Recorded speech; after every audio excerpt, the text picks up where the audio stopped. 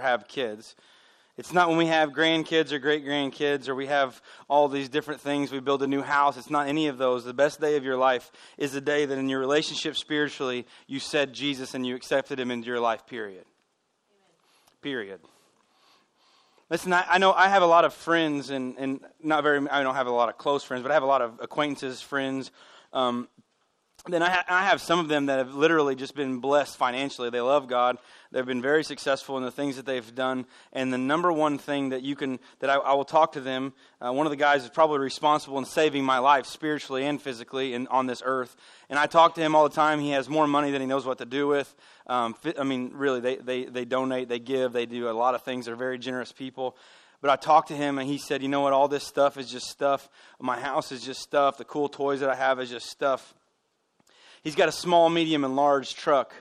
The small one is a 1-ton Ford. The next one is a step up. It's one of the new Raptor or something. And he's got a custom 650 dually. Custom. With a semi-cab on it.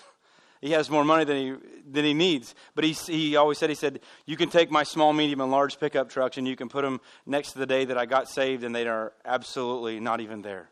It's not as important as my relationship to Christ. So this morning we're going to be talking about a couple things. We're going to talk about a cartoon guy named Captain Caveman, who was a real life person, I do think, in John the Baptist. Camel hair, all kinds of cool stuff. We're going to be talking about a couple movies, and I know that from the first service, some people have maybe seen "Oh Brother, Where Art Thou" and "Tommy Boy" from the way that they reacted last service. But I want to ask you a question. So where do we go from here? This is a question that can be answered by all of us, and all of us differently. We're going to be different places. We're going to be in different directions. We're going to go different places and at different times. But there was a young man that grew up in South Africa, and he played guitar. And that's a bass guitar, but there's no guitars up here. But he played guitar, and like me, he suffered from a condition of small hand syndrome. That's not a real syndrome, I don't think, but he just has small hands, okay? So he has small hands. And he was working with his guitar instructor, and he had a love of the music, and he understood the music, and he could sing. And he had this huge desire to play and sing. And the guitar teacher came to him one day and said, "Son, listen to me. You don't have the hands, you don't have the ability, the talent to make the chords that you need to make to match the sound of your voice to be successful. So where are you going to go from here? Not up," he said. "Where are you going to go from here?" It's really sad because I grew up as a kid of the 90s, and it would have been really sad if that kid would have given up, because otherwise we would never have heard the music of Dave Matthews. And some of you young people are like, "Who's Dave Matthews?" Please use YouTube. He's good, okay? It's a band that plays their instruments. It's a novelty thing. It's a really awesome thing. So where do we go? But he has some song lyrics in a song that he wrote. It says, I'm not going to attempt to sing like him, but it's the song lyrics of this. "Where are you going?" He says, "Where are you going?" This morning, you have to ask the question, not of your mate, not to your best friend, not to the people in the youth group that you're in the youth group with, not people that you're going to text, not people that you're going to be on Facebook with. This is internally you. Where do you go from here? The problem is, here is a relative statement. Here is not really a real place. Actually, if you look at it geographically, GPS says that you are at 18147 East Illinois Highway, Route 15 on the south side of the road, Mount Vernon, Illinois, at Connection Church, 62864. Whoop-dee-doo. Connection is not a place. It's a building. It's a geographical place, but it's not our church. Connection is not a place. We are the hands and the feet of Jesus, and if we practice that, we go out here and we practice hands and feet ministry to people. We take God's word, which can be the scariest thing on earth. This book right here I have in my hand is illegal to even own in countries in this world. We have the opportunity as Americans to come in here, look at this question, worship with songs, worship in the reading of God's word, and we have to come back to this question. Where do I go from here? And the one after this is the most scary. Because where do I want to go from here? Where do I go from here is not nearly as scary of the question that says, where does God want me to go? The first one, where do I want to go from here? I don't know. Disneyland. That's what everybody says. They win a national championship or a world championship in any sport. What are you going to do? I'm going to Disneyland. Yeah. We want to go places, but oftentimes our wants do not match up with God says so places. There are people in the Bible that are described, and we're going to meet John the Baptist this morning. If you've never heard about John the Baptist, this could really blow your mind. You could literally hear this story about who John the Baptist is, what he wore, what he ate, where he lived, and you'd be like, wow, the Bible is really not boring. No, it's not. No, he was the original Duck Dynasty guy. Okay, and I think that he portrayed very much so Captain Caveman alive on this earth. Some of you you probably need to Google image like Captain Caveman because I think it's pretty close, and some of us maybe have never seen him. But where do we go from here? Last Sunday, I want to tell you something very much from the bottom of my wife and my family's heart. Thank you for allowing us the flexibility to go out of state for an emergency. I'm being really serious. In the order of things, according to God's word and not my opinion, my life is this: my relationship with God, my relationship with my family, and then you. You have to understand that's the hierarchy of importance. It's not that I don't love each and every single one of you, but my family and my relationship with God takes priority and precedence over this. And I am blessed that Colton came and brought the word last week after he had preached a week that we had already scheduled. 2 weeks in a row for a young man who one day is hopefully going to take over a church plant as a campus pastor. He's got some things to do, but I'm very proud of him. If you see him and you haven't said anything to him, chances aren't really good that you're going to see him face to face. Him and Christina are suffering for Jesus in Italy. Oh, well. Yeah, so anyway, really happy for them. They get away for some time, but when we look at the importance of life and situations, I was very much needed in Missouri with my family last week. We laid to rest one of Mary's best friends. And I want to share with you, I talked to you a couple weeks ago when we found out that this happened. 40 years old. We killed in a car wreck on our way home from Colorado and Kansas. And I had talked to Mary, and I told you that I had had some conversations that led me to believe, I can't judge her heart, but it led me to believe that Monica knew right from wrong, and I believe that she had chosen Jesus to be the Lord of her life. I heard her kind of choose those words, okay? I'm not an expert, but I've talked to several people about that. We get to the funeral, which her parents said that their church held 200. It was 200 like this, okay? It was packed. And I listened to a guy named Brent, who, if you understand fraternity and sorority in college, you have brother and sister sororities, fraternities. And Brent was kind of Monica's quote-unquote brother. So Brother Brent, as she referred to him, he's a really good dude, and I got to know him. And he got a time to come up and speak at the funeral for one of his best friends. There were people there from Colorado, from D.C., Illinois, Missouri, all over the country that were at this place in Fayette. And Brother Brent gets up, and he said, I could tell you all the funny stories that we have with Monica and I together, and it would take a long, long time, but he got to the point. He said, here's the deal. All of them fail to compare to the stories I could tell you about the discussions that we had and about the relationship with Jesus that Monica had. And I'm sitting beside my wife going, yes. Because she's not gone. She's just not here. So where do you go? I just wanted to say thank you because it really alleviates something when we need to go, we can go. And that's a big deal. So you guys should be very proud of I knew that there's a lot of people that chipped in. We are going to be in Matthew chapter 3 this morning. It's an odd question to start a sermon with. Where do we go from here? And some of you are sitting there thinking, well, I'm hungry. How about KFC? Okay. By the way, we will have some KFC wings next week. If there's a guy by the name of Ken Freeman. Some of you know who that is. It's the guy that used to be an evangelist, and he would shave a cross in the back of his head. And he did a lot of stuff at Logan Street. That's where he was when I saw him. And he traveled all the world doing evangelistic stuff. And he said one time, he goes, never be apologetic about having food at church. And we're kind of sitting there going, man, I don't know what this guy's talking about. He goes, I was invited to church. Now, this guy is preached all over the nation, all over the country, all over the world. And he said, there was a guy that invited me to youth group one time. And I said I wasn't interested. And he said, you know, we have pizza and there's girls there. He goes, I'm there. And he ends up meeting much more than Jesus and girls. He met the Savior of his life. And as a result of that, he's impacting the kingdom globally. Where are you going? It's an odd question. We're all on a journey. It's different. Geographically, physically, yep, you're at 18147 East Illinois Highway 15. You are. Spiritually, that map gets a lot more broad.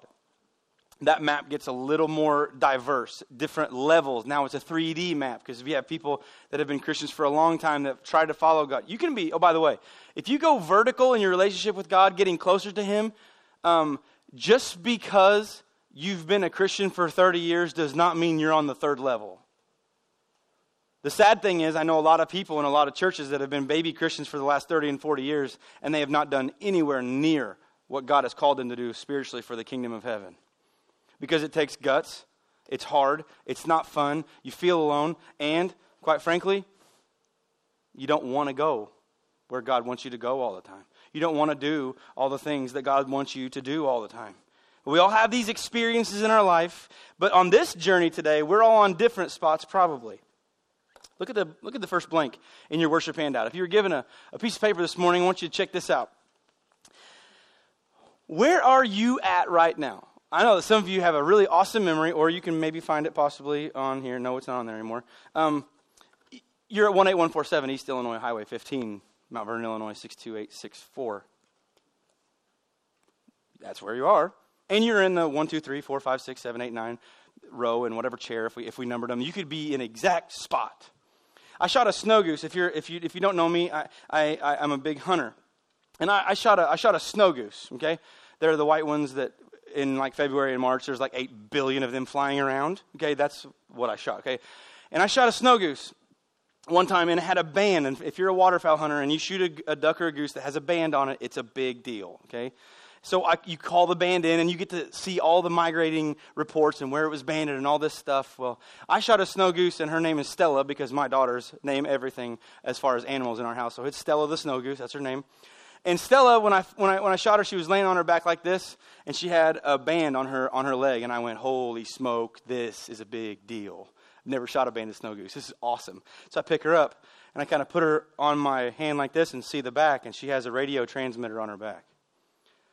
And now I think that I shot like a drone for the government.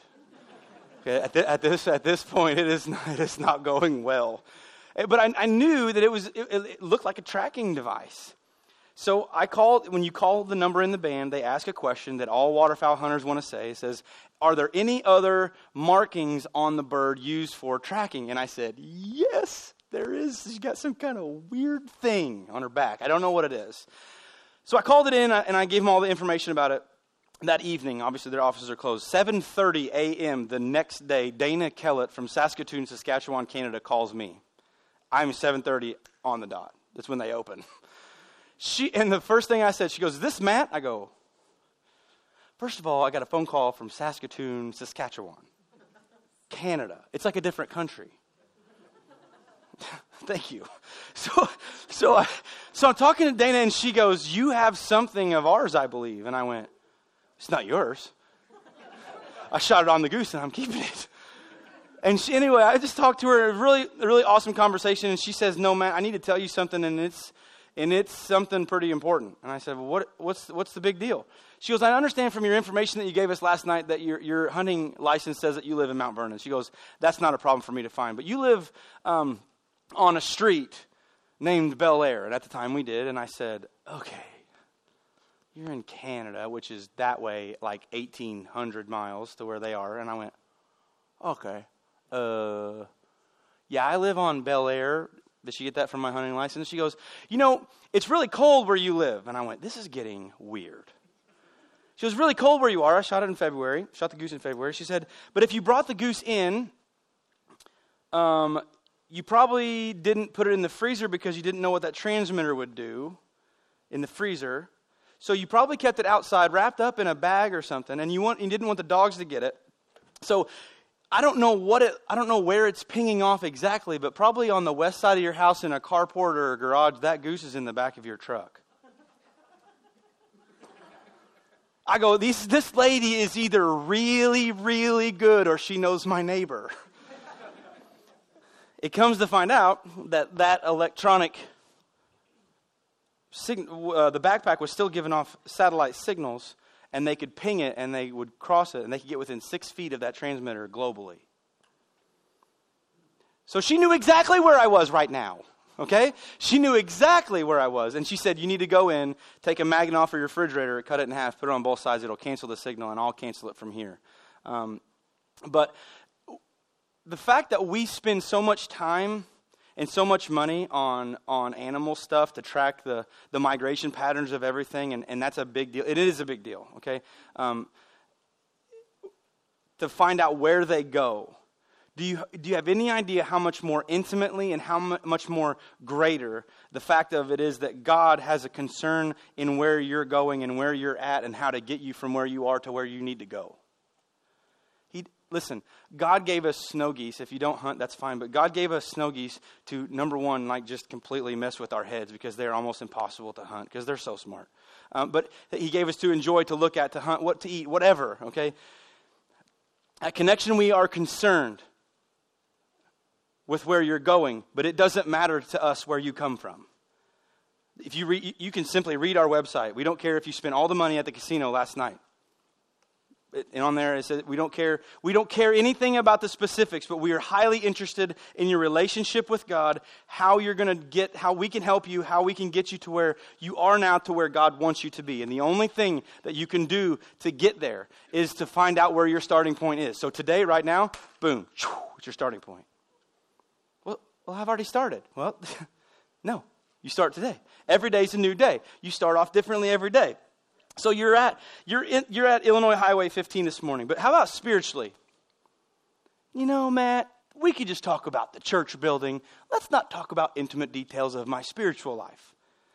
Well, that's exactly what God wants you to do.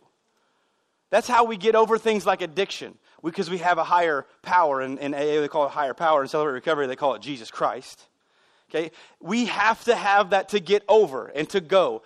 We do not care. We do not care. I find it so amazing at how God has gifted the people at our church. I have people come up to me and says, I struggle with this. I've done time. I've been in this. I've done this. I've done this. I've done this. And I can genuinely, with 100% of my body, look at them and go, I'm glad that you're here. If you knew the stuff that I've done, you wouldn't be worried to come in and sit down. We all have different stuff. I'm not leveling. God sees sin. I love that picture. There was a picture on Facebook. And it had a bar graph. And it says how we look at sin. And this is bigger than this, and this is bigger than this, and this is bigger than this. It had a version, on the next page, it was a version of how God sees sin. And He's looking at it straight down, and they're all the same. We have to understand that we have to go where God wants us to go. But if we can get there, we're going to need support. We're going to need prayer. I asked for that this morning. I asked one person, I said, would you just pray for me? And they are, and they do. And it's just special because of the place that we have here. The Jesus' ministry had a starting point too. Now we're going to be in Matthew chapter 3, but this is kind of wild. I want to show you something. Matthew chapter 1, we see the lineage of Jesus. We see it all the way to Joseph, and then Joseph and Mary have Jesus. In chapter 2, we see the wise men. Okay, now, Christmas is in 2.5 months. Some of you think I just cussed at you, okay, but I didn't. Okay, Christmas is in 2.5 months. I'm not going to come to your house and remove the wise men from your nativity scene, but please hear me, they weren't there. Sinner! I'm not a sinner, that's the truth. It says that the wise men came to Jesus and Mary's home. Okay, he came to a town, came to a place, a dwelling place. Okay, it doesn't matter. Well, we can't have the wise men out because Matt said I'm going to be a sinner. I didn't say that. Okay, they did bring gifts to Jesus because he was the king. But listen, they were on a journey to get to him. They found him. But we have some things in the Bible that really, really push some very, very hard inability to understand.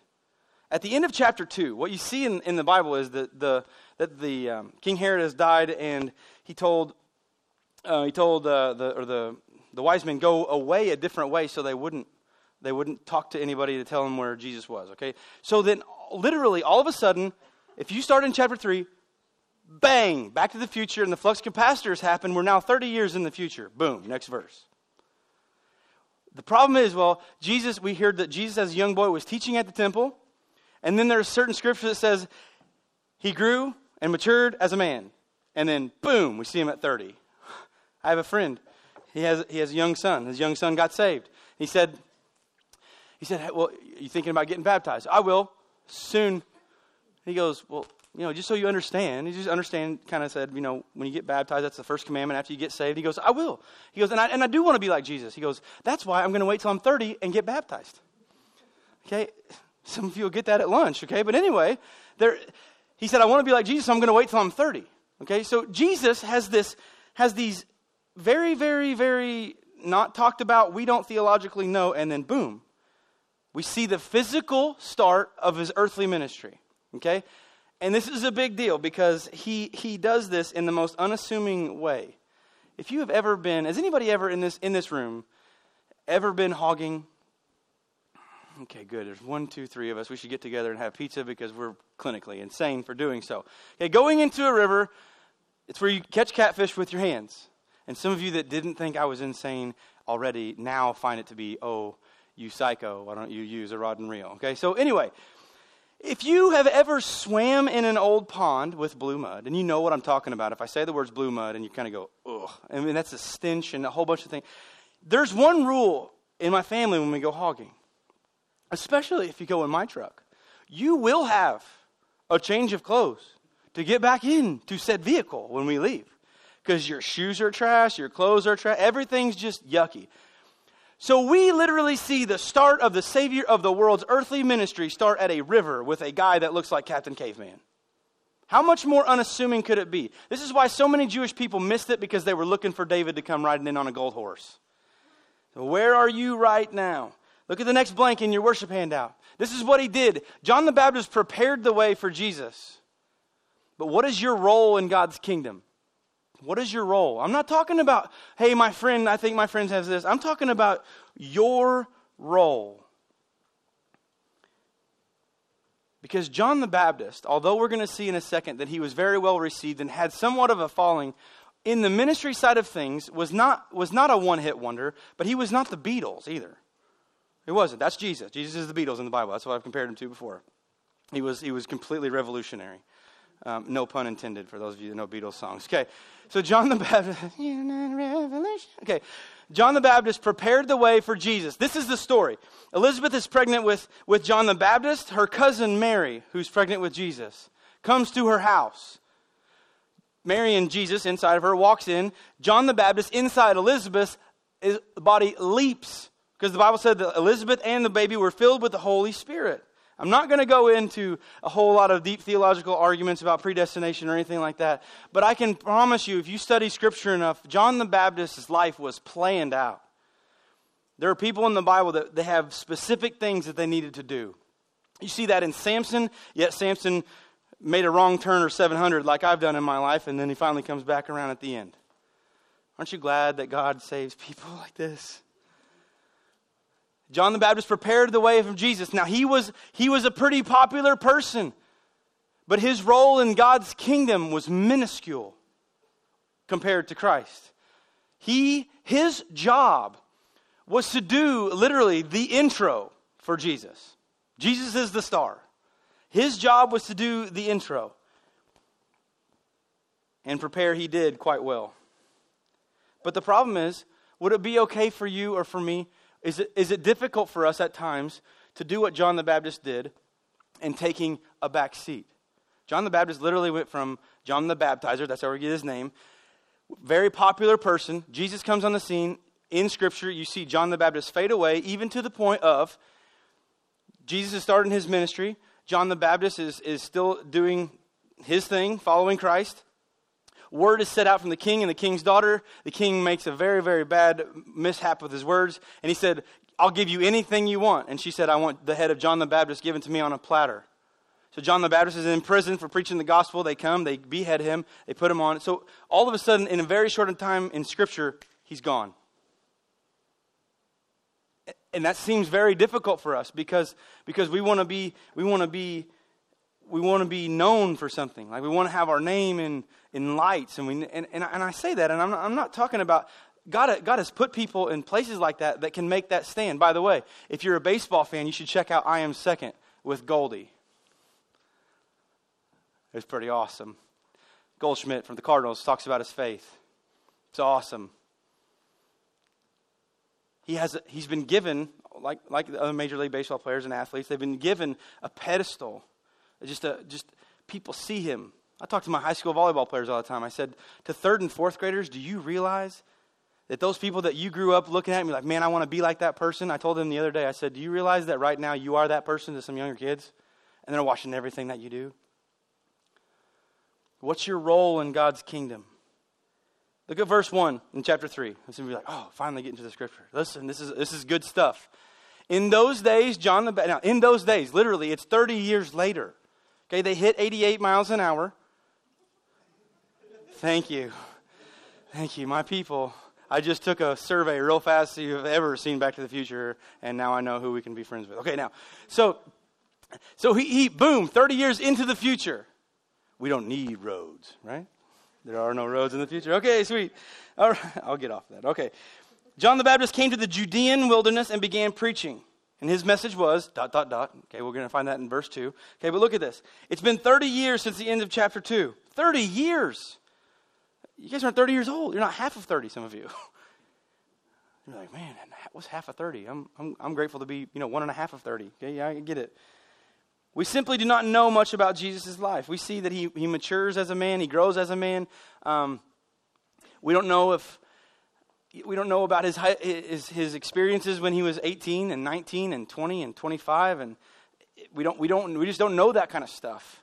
But we catch up with him at a very, very important time in not just Jesus' life, but in the history of our world. Okay, I like Phil Robertson because he's a big duck hunter, but I like him because if you look at interviews with him, his way of thinking is so simple, but it is so right on with the Bible and today. He's a very simple guy, okay? And a lot of people look at him a lot of different ways. Having to get to meet a couple of his sons, and they are like truly how they are on TV. There's no play on this. But Phil Robertson said, he goes, I've talked to some people that don't believe in Jesus, and that's okay with me. He goes, I pray for them, and it's not okay with me. And he said, the fact that you don't believe in Jesus doesn't automatically make him not exist. And he kind of pauses. He goes, I'm going to tell you that again. He goes, the fact that you don't believe in Jesus or God does not affect the fact that they don't exist. He goes, even by a person, if you don't believe in them or if they were ever on earth or ever here, currently right now, it is 11:52, and we've been keeping time by Jesus for a long time. He goes, even if you believe that he wasn't real, we keep time by him. Very simple, okay? So John the Baptist was preaching, and he's.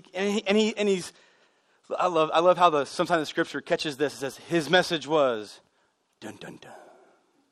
This is John the Baptist, man. This is the beginning of Jesus' ministry. It's going to be like, Jesus, the Messiah, the dude is here. Like it's going to be some kind of cool message. Look at verse 2. Look what he says. This is the title of his sermon. Repent of your sins and turn to God, for the kingdom of heaven is near. There's no shininess about this. First of all, the word repent to Christians and followers of Jesus today, you might as well say a 4-letter word that starts with F that you shouldn't say here. And that's the real truth. Repenting is not, I got caught taking some Swiss rolls because Swiss rolls are Little Debbie's Jesus. You're welcome. I said it, everybody's thinking it. Now some of you argue, my wife will argue me that oatmeal cream pies are, so we agreed to disagree and we tie. So here's the deal. I did find out as a younger person, little Debbie cakes, we didn't get them very often, but we got them sometimes, and I really like fudge rounds for whatever reason. You can put them in the freezer. Okay, hear me on this, people. This is going to change your life. This is like when I tell people that we make Jesus s'mores at our house, and instead of Hershey's, we put Reese's peanut butter cups. Oh, amen, Jesus. Okay, so you take a fudge round and you put it in the freezer in the plastic. Here's the deal. It's so synthetic, it doesn't freeze solid. Oh, the joys of eating like an American. It's so awful for you. It will bend, and it becomes a cold piece of awesomeness, okay? Now, I say all of that to do this. He did not come up with this huge thing, this huge new idea, repent. Repentance is not, I'm sorry I got caught. It's not. It is, when you go to God and say, God, I'm sorry for this, you are talking about the being that spoke you into existence. He created you. He formed you in your mother's womb. That's what the Bible says. He knows if you're lying or not. That's why I think it's so funny when I see Adam and Eve in chapter 3 of Genesis and they sin and Adam hides. You realize that God is the best hide-and-go-seek player in the world? What do you mean? I'm hiding. From what? You're hiding from God. That's neat because he knows exactly where he put that tree. And you're sitting behind it. All superpowers combined, God has. So he says, repent of your sins and turn to God. Repentance is not, I'm sorry I got caught. It's, God, I'm sorry. I'm going to lay this down at the foot of your cross, and I'm going to turn from it. It would have been such a revolutionary idea at the river that day. Because he's joined there by a couple of people that don't like him. There are a couple of people that really like rule followers. They're legalistic. They're hypocrites. They're the hypocrites that don't think they're hypocrites. You know what I mean? I ask people to come to Connection all the time. Well, the church is full of hypocrites. I said, sweet, ours is a whole bunch. We have a whole bunch of them. Why don't you come and join us? Because you are one. Sometimes they don't like that. But I tell them that. Okay? So, Hillsong did not show up at the river. Based on my Bible, Hillsong and Jeremy Camp didn't do Are You Washed in the Blood? And when I grew up, it was washed. It wasn't washed, okay? They didn't do, Hillsong did not lead worship. There was not a grand thing. We're reading through Psalms in discipleship group, and I'm looking at this, and some of it says, a song to be played with a tambourine and a lyre. And I'm going, man, there's no sweet lead parts. There's no bass. There's no drums. It's just ding, ding, ding. I mean, I just imagine this. I'm like, oh, Lord, you're awesome. Okay. But it was created for worship just like that. It doesn't need to have the special effects. I ask you guys this question all the time, and it's very difficult to answer when you get down to it. But question of the day is this. If this is the only thing you had in your life, is it enough for you? If we got rid of all this stuff, if we took all the lighting out, if we tore up all the carpet, and I just flooded this whole sanctuary with 6 inches of water, would you still come here and listen to this be preached? Because this is illegal in a lot of countries. We have the opportunity to look at it and learn. Repentance means to return to God. And he says the kingdom of heaven is near. I love this. It's double meaning. When Jesus ascended from the earth, the disciples literally thought he was going to, because he told them, I'm going to go prepare a place for you. I'm going to build you basically a house, a mansion. I'm going to come back for you. Okay, the disciples were very difficult. They're very dense. I'm glad God loves people like dense people like me. And he said, I'm going to come back for you. The disciples died thinking, oh, he said about a couple weeks. He said a couple months. Well, it's been a couple years, a couple hundreds of years. So they think that this is going to happen. Well, what the difference is, that is one sense of the word near. The other one is the sense of near, that the new covenant was coming. We're within 3 years of the crucifixion of Christ here. The other one, which I find dynamically awesome, is near is a real relative term to that day. John's in the middle of the river. The Bible says that Jesus has not come out as the public Messiah yet. Near means, yeah, he's right there. He's right there, but you don't know that yet. He's right there. Oh no, that's Jesus from Nazareth. You hear that in the Bible. Oh, that's just him. Look at verse 3. The prophet Isaiah was speaking about John when he said he's a voice shouting in the wilderness, prepare the way for the Lord's coming, clear the road for him. Isaiah was an Old Testament prophet. Isaiah and John the Baptist preached sermons that were almost identical. It's really, really awesome. You go back and read the book of Isaiah, and you want to be Isaiah. You don't want to be anyone that he talks to. You want to be 0 people that Isaiah talks to. Here's the deal. I'm friends with Sean, so I'll talk this way to Sean. This is the Old Testament. I'll be Isaiah. Okay, God tells me what to tell Sean, and Isaiah has to go tell Sean. Or most of the time, it's groups and towns of people. So Isaiah gets his word from God. He comes over and he goes, "Stop doing that." But that's very nice compared to Isaiah. If you read Isaiah, he says this: "Do this, or God's going to smoke you. Do this, or you're going to have all kinds of frogs and all kinds of different stuff come and just eat all your crops." Or all of these, you're going to be attacked from the north. The Assyrians are going to come. They're going to. At one time, Isaiah uses the word butcher. You know how alone Isaiah must have felt? He gets the word. Oftentimes, the Old Testament prophets had to go by themselves and tell people, "You are doing this. You need to repent and turn to God. Otherwise, envelope, please." He's a voice. Isaiah calls out a long time before Jesus comes. And he's talking about John's role and that he is preparing that role. Now we look at this guy and he literally has long hair. Probably has a really, really sweet beard. Hasn't been combed in a while. Looks like Captain Caveman. Wear a belt, okay? Check out the next blank in your worship handout. We must realize that God can use anyone. I can't play bass. I can't sing. I can't play drums. I can't run sound. I can't do this. I can't do that. What if we stop looking at the things that we can't do and look at the things that we can do? If you come to First Step today, one of the last questions that you'll fill out on a piece of paper is, what are you good at? We have gotten all kinds of crazy stuff. A lady literally said, "I'm good at quilting." And she goes, "It's probably not even good." I said, "You know what you can do with that?" She's like, "What that?" I said, "Can you make little small prayer blankets?" "Well, I could." I said, "Do you know how effective that is? That you can literally make things and we can give things to people that are in the hospital or fighting sickness or different things like that. You are not useless." Here's the proof. Ready? Give me one verse of scripture in the Bible where God said, "I've made junk." God doesn't make junk. We all came as a result of fertilization. We have all come from that. We have all come from that. Now, because God says in his word that he has woven you and created you in your mother's womb, God doesn't make junk. We can junk up our lives for sure, but God doesn't he's not in the business of making junk. My God, he took me out of somewhere land down here, and he raised me up out of that, and he said, "Come on." Sometimes he has to kick me. I don't know about you. He's like, "Come on."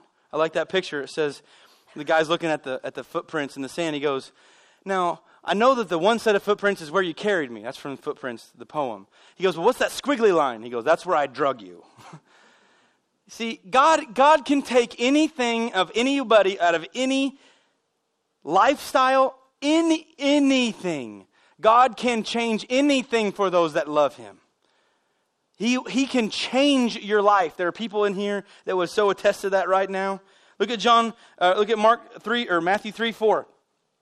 John's clothes were woven. But look at this word. Coarse camel hair. Okay, I have an African greater kudu. And some of you are like, what? That's a kudu. They have the curled horns that I got to harvest in Africa. It's in our living room. Now, I have bear rugs and I have all kinds of different things that you can pet. And they're like, "Oh, that's smooth." The kudu is not. It does not feel like a mink. They do not. There's probably a reason they do not make kudu coats. And they make mink coats. It's coarse. It's wiry. It's not pleasant. The fact of the matter is, he wore what he had and he ate what he had. He wore a leather belt around his waist. I'm telling you, is this not a perfect description of Captain Caveman? I don't know about the club. Other than that, he's pretty close. Look what he ate. Locusts. Are you kidding me? I've been to Europe and I've eaten chocolate-covered crickets. And they're not bad. They're crunchy. But those little stupid things that are on my trees at our house all summer and going, I think they're the spawn of Satan. Okay, they just get, and then they shed their skin, and you find them everywhere. Listen, he ate them. Speaking of movies, it's probably like, I don't mind them, I actually like them, but when Eddie is called in Griswold's Christmas Vacation, and Clark Griswold says, "Where's Eddie?" He usually eats these things, and he's referring to squirrels. Okay, John was a plain guy. He was a nobody. Hillsong that wasn't his worship leader. He was doing a lot of this alone. He had people that started to follow him, so he had a kind of a group. But there was never probably a more unassuming man. But watch this. This unassuming man prepared the way for an even more unassuming man that came out of Nazareth. He wasn't David. He didn't come into Jerusalem and say, "I am the king." He said, "I'm the Son of God." And all he heard was, "No, you're not." Okay, but the fact of the matter that you think that I'm not doesn't make me not him. Look at verse 5. People from Jerusalem, all from Judea and all over Jordan Valley, went out to see and hear John. I told you, he was popular. And when they confessed their sins, not to John, to God, he baptized them in the Jordan River.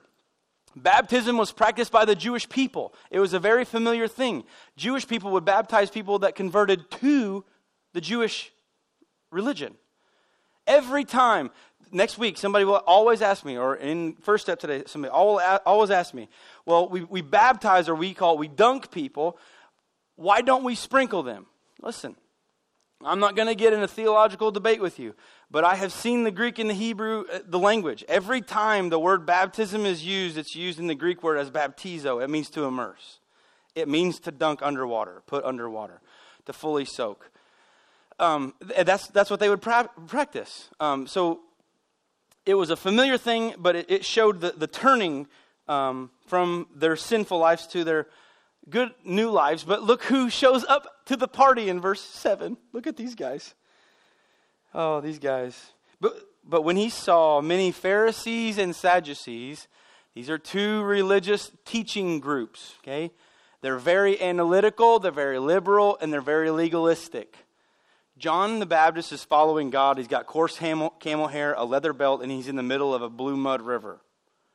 These guys are standing on side with sweet robes. And I talked to you about this. They got this. If they were 2019 Pharisees, they'd have the Yeezys on. Okay, they have all the cool stuff, and they had all the gold and all the stuff. They weren't about to come into the river. I think that's why John just talked to him from the river, because they were never going to come down and talk to him there. But they were very legalistic, and look, they come to watch him baptize, to denounce them. Basically, they stood up on the bank and said, I can't imagine this. John baptizes somebody, and somebody up there, like a Pharisee or Sadducee, go, "That doesn't count. That doesn't count. You brood of snakes." Look at this. John, knowing that they weren't going to come down and knowing he needed to call them out in front of everybody, looked up at him and he goes, "You brood of snakes." By the way, it's not a greeting that you want to put in the next birthday card to your friend. Calling someone a brood of snakes is not a good thing. He says, basically, you are a pit of people that twist and conspire along with one another to make everything fit for you, and everything else is wrong. He exclaimed, "Who warned you to flee from the coming wrath?" It says, verse 8 is very important. It says, "Prove by the way you live that you have repented of your sins and turned to God." The Pharisees and the Sadducees say, "I follow the rules and I'm forgiven." There's no relationship with Christ in the law. Okay, it's not there. The new covenant did not exist. John says, "Prove by the way you live." I wonder today if we took a poll of our last weeks individually and we were given a grade, how well did we live to show Christ last week?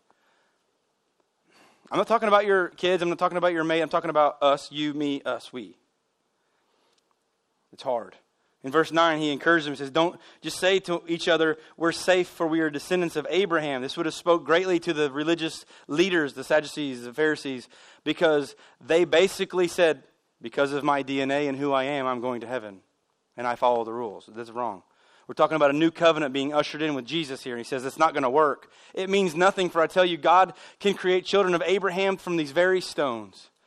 Even now the axe of God's judgment is poised, ready to sever the roots of the trees of the people that are unbelieving. Okay? Yes, every tree that does not produce good fruit will be chopped down and thrown into the fire. Spiritually, if we're not producing spiritual fruit, there's a couple options. Number one, you're a follower of Jesus that you're sliding away. Number two, you've never been a child of Jesus. We're supposed to produce fruit, produce an attitude of forgiveness, asking for repentance, telling God that you love them, and loving other people as God loves them. Look at verse 11. I baptize with water those who repent of their sins and turn to God. Okay, this is the same thing that we do. These people are going to get in the water next week, and it's going to be an outward expression, an example of the death, burial, and resurrection of Christ. It's going to be an outward expression of something that happened to them inside. We don't believe that baptism saves you, but it is one of the first commands that Jesus gives. He said, yeah, you need to be baptized. He tells the disciples, baptize, meaning share the gospel with them so they're converted, then you baptize them. That's the first commandment that we're given. It says, but look at this. I baptize with water those who repent of their sins and turn to God. Okay, we get that. Okay, be somewhere around, 30 AD and hear this. But someone is coming soon who is greater than I am, so much greater that I'm not worthy to be his slave or carry his sandals. And check this out. He will baptize you with the Holy Spirit and with fire. Okay, I don't know about you. I like fire. I like to play with fire. I like to set things on fire. I do not want to be baptized with fire. Okay, but obviously this is spiritual. In Acts chapter 2, the Holy Spirit falls. Jesus is ascended to heaven. He sends back. He tells the people, I'm going to send my helper. The Holy Spirit falls. Acts chapter 2. He comes in the form of fire. Bingo. We baptize people. We baptize people to show that God has saved them. And John he's not doing anything different than that. Look at verse 12. He's ready to separate the chaff from the wheat with his winnowing fork. Oh, this is such a cool word. Winnowing fork is nothing more than an elaborate pitchfork. If we have farmers in here, you understand this. Corn has a husk, a soybean has a pod, wheat has chaff. Okay, it's the shell. Now, the winnowing fork, all the wheat would be here, and the winnowing fork was literally to get like this, and you would toss it up. But the tines would touch the wheat in such a manner they would break that shell, and the shell would go, and eventually the wheat grain would weigh heavier than the shell. All the shells would be all the chaff would be on top. Okay, so the wheat, the good stuff, the valuable stuff, could be gathered. And look what it says about. Look, it said, then he will clean up the threshing area. That's where they'd use the winnowing fork. He would gather the wheat, the good stuff, into his barn. Okay, we store it up. We use it for bread and for all kinds of different things, and it's valuable. But burning the chaff with never-ending fire. Here's the deal. The wheat grain is the person that believes in Christ. The chaff is somebody that doesn't. The chaff is useless. You can't use it for anything. And it's, by the way, it's very easily set on fire. It's very dry. When grain is dry, it will come up very quickly. But God gave me this as I was studying this week. Some people know that they're not Christians, and they're in this story they're the chaff. Now watch. God has entered into this person, and this is a wheat seed. Some people think that by being the chaff and being close enough to that person that's good enough. They think it's good enough. This is what John is telling these people. He said, it's not enough to follow the rules. It's not enough to follow the rules. It's enough to accept Christ, but it's not enough to follow all these rules. The old covenant is getting ready to go away. People that are the chaff are the unaccepted ones. I wonder if we need to repent for the things that we have. I wonder if God needs to, in fact, in us, burn off this excess chaff that we like to collect. See, because a person that's a chaff can be around somebody that's a good piece of wheat, but a piece of wheat can also want to get around a chaff because they don't want to fully give God everything. And he's talking about unrepentant and repentant people. It's said that hell will be filled with people not because they're bad, not because they're good. It'll be people that missed heaven by 18 inches. The distance from your heart to your brain. There's going to be a lot of people that miss out. Listen, you are welcome here. You need to understand that we will never water this down ever. This changed my life. From the pit of earthly hell, this has changed my life. I've battled with a lot of stuff. I've battled with so much stuff, I don't care to even go into it because we don't have time. But I'm telling you, this is the life-changing. 2 Timothy 3:16 and 17 says that this is the living breath of God. All Scripture is inspired by God. If you read another version, it's God-breathed. The Holy Spirit helped men write these words. Listen, this is a really cool story. There's 66 books in this Bible, okay? They were written on 3 different continents over the span of 40 years. The New Testament is over the span of 40 years. Watch this. You ready? It does not contradict itself one time. Not once. And some of you that are doctrinally pretty smart, you'll go, well, James talks about works and Paul talks about salvation. If you study James's word, he says that our works come from our salvation. Well, Paul only preaches grace and love and mercy. Yep, so did Jesus. See, it's not good enough to say, well, I currently have not broken any laws today, so I'm forgiven in God's sight. Listen, your mind. We can think. We can do different things.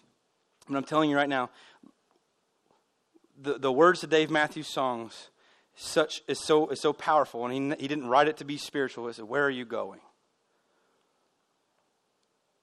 Geographically and spiritually, where are you going? Well, I know Jesus Christ. Monica Miller knew Jesus Christ. Because of the faithfulness of God's word, she's in the presence of God. If you are, when you pass away from this earth, that's where you're going to go. The Bible is very clear. Jesus is from heaven. That's his hometown.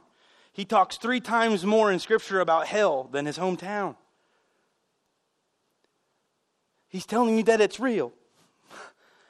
Now look at the last blank on your worship handout and we'll be done. It says, where are you at in your journey? See, this week I want you to look at something. I want you to talk with God, and I don't want you to say, I'm not going to do this. Well, God, where's Mary out in her journey, and how can I help her? God's voice back to me was, you need to get yourself under control here. I want to deal with you.